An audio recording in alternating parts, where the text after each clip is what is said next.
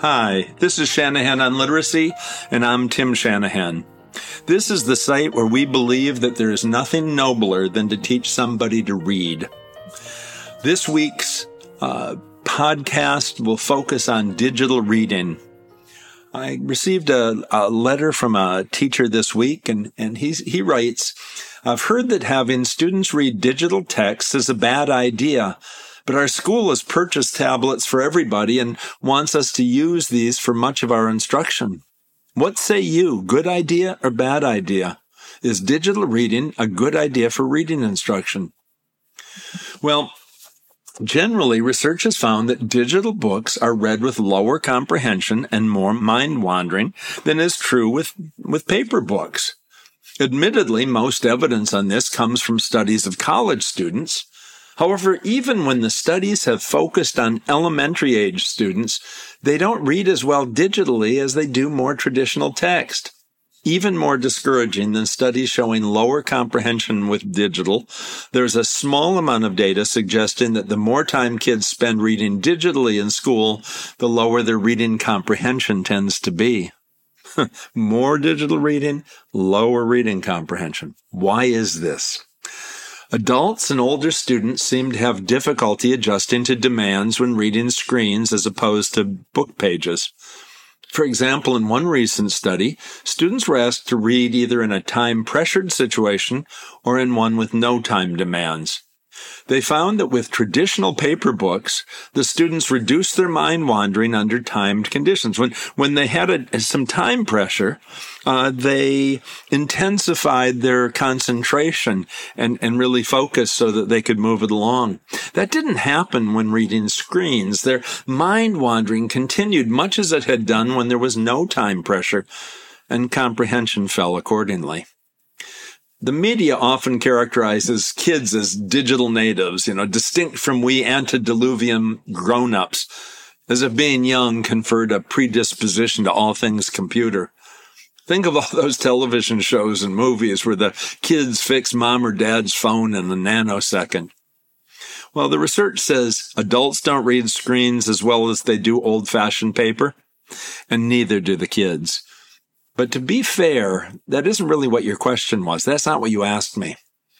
Your question wasn't whether kids do a good job reading digital text. No, you wanted to know whether digital text was useful for teaching students to read. Quite a different matter, in my opinion. Now, personally, I used to do little digital text reading, rarely for work, never for pleasure. And I gotta say, I still prefer hard copy. But I do read a lot on my tablet. For some kinds of reading, I've even come to prefer electronic text. At one time, when someone would send me a PDF, I'd print it before taking it on.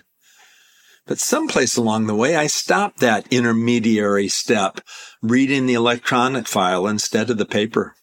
And for those who believe that reading instruction should be more about joy than the quotidian, it is worth noting the steady increase in the purchase of digital fiction. Whether some readers prefer electronic ink or just giving in to the conveniences of this kind of text, clearly pleasure reading doesn't preclude the digital. I bet many of you have gone through or are going through some version of this transformation. That means kids are likely to need to learn to read electronic text more successfully than they do now. If they don't, they won't succeed in academia or in the workplace, the futures for which we are supposedly preparing them. There have been many studies comparing digital and traditional reading, and that enterprise continues unabated. But there have been few studies exploring the advantages of digital reading, and even fewer, perhaps none, aimed at identifying strategies readers could use to adjust their digital reading in ways that will allow them to be successful. Introspection tells me that I tend to skim more with digital than paper text. I don't know why, but I sense a kind of hurrying. Perhaps the electronic displays are harsh and less pleasant, so I try to move it along or surrender to mind wandering. That's been improving for me, but I'm not sure why that is either. Could just be experience. I'm more used to the format, or it could be the adjustments that I've made to font size. I've made them a bit larger, and as I'm getting older, I certainly appreciate that. Wouldn't it be cool if the device itself monitored your speed and called it to attention in a 2001 Space Odyssey voice? Dave, you read that screen faster than the last several. Did you mean to start skimming? Some research suggests that digital readers give in to distraction more, sliding into Google instead of maintaining their reading. Many of the digital mechanisms for children's reading supplement the text with games and puzzles and the like. Research shows that those mechanisms are more of a distraction, undermining reading comprehension rather than fortifying it. That tells me that electronic readers need to try to resist distraction, since giving into it has unfortunate consequences. I also suspect that my memory for what I read electronically may be a bit deficient too. Seems to deteriorate more quickly. Highlighting text as I read and then reviewing those parts before I close the book helps. Kids are usually discouraged from highlighting school textbooks, but they can mark up electronic copy to their heart's content, and instruction can provide a helpful guide to that kind of annotation. Unfortunately, many electronic books are not particularly flexible or supportive of highlighting marginal notes or annotation. They do it, they're just a bit clunky. Electronic publishers interested in the children's market should be thinking how to facilitate better such reader-text interaction.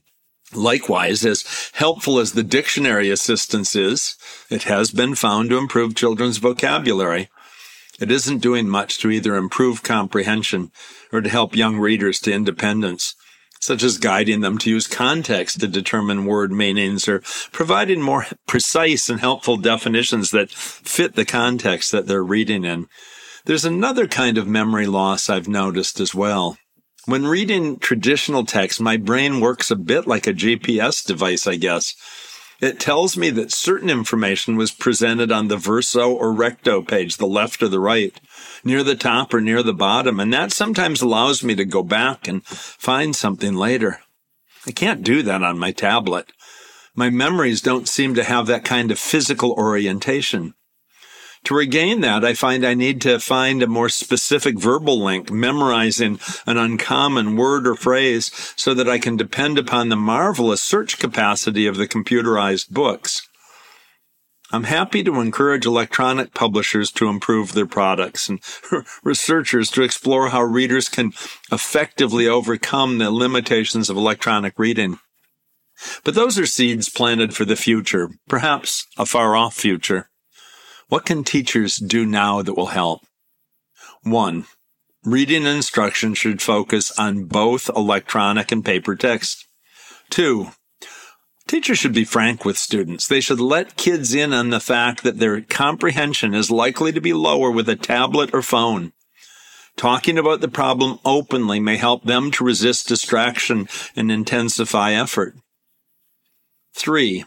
I've suggested here some adjustments that I've made to try to be more effective in digital reading, but don't know whether these are helpful to others. I'd suggest encouraging kids to experiment with some of these kinds of ideas, and I'd also encourage some brainstorming on their part to see what works for them. 4. Obviously, there's no research on much of what I've suggested here. Very different from a usual Shanahan on Literacy blog. However, there's plenty of research that shows developing agency among learners can be motivational and can empower greater success with other tasks. Maybe it isn't too big a leap to see the consistency of these suggestions with that body of research.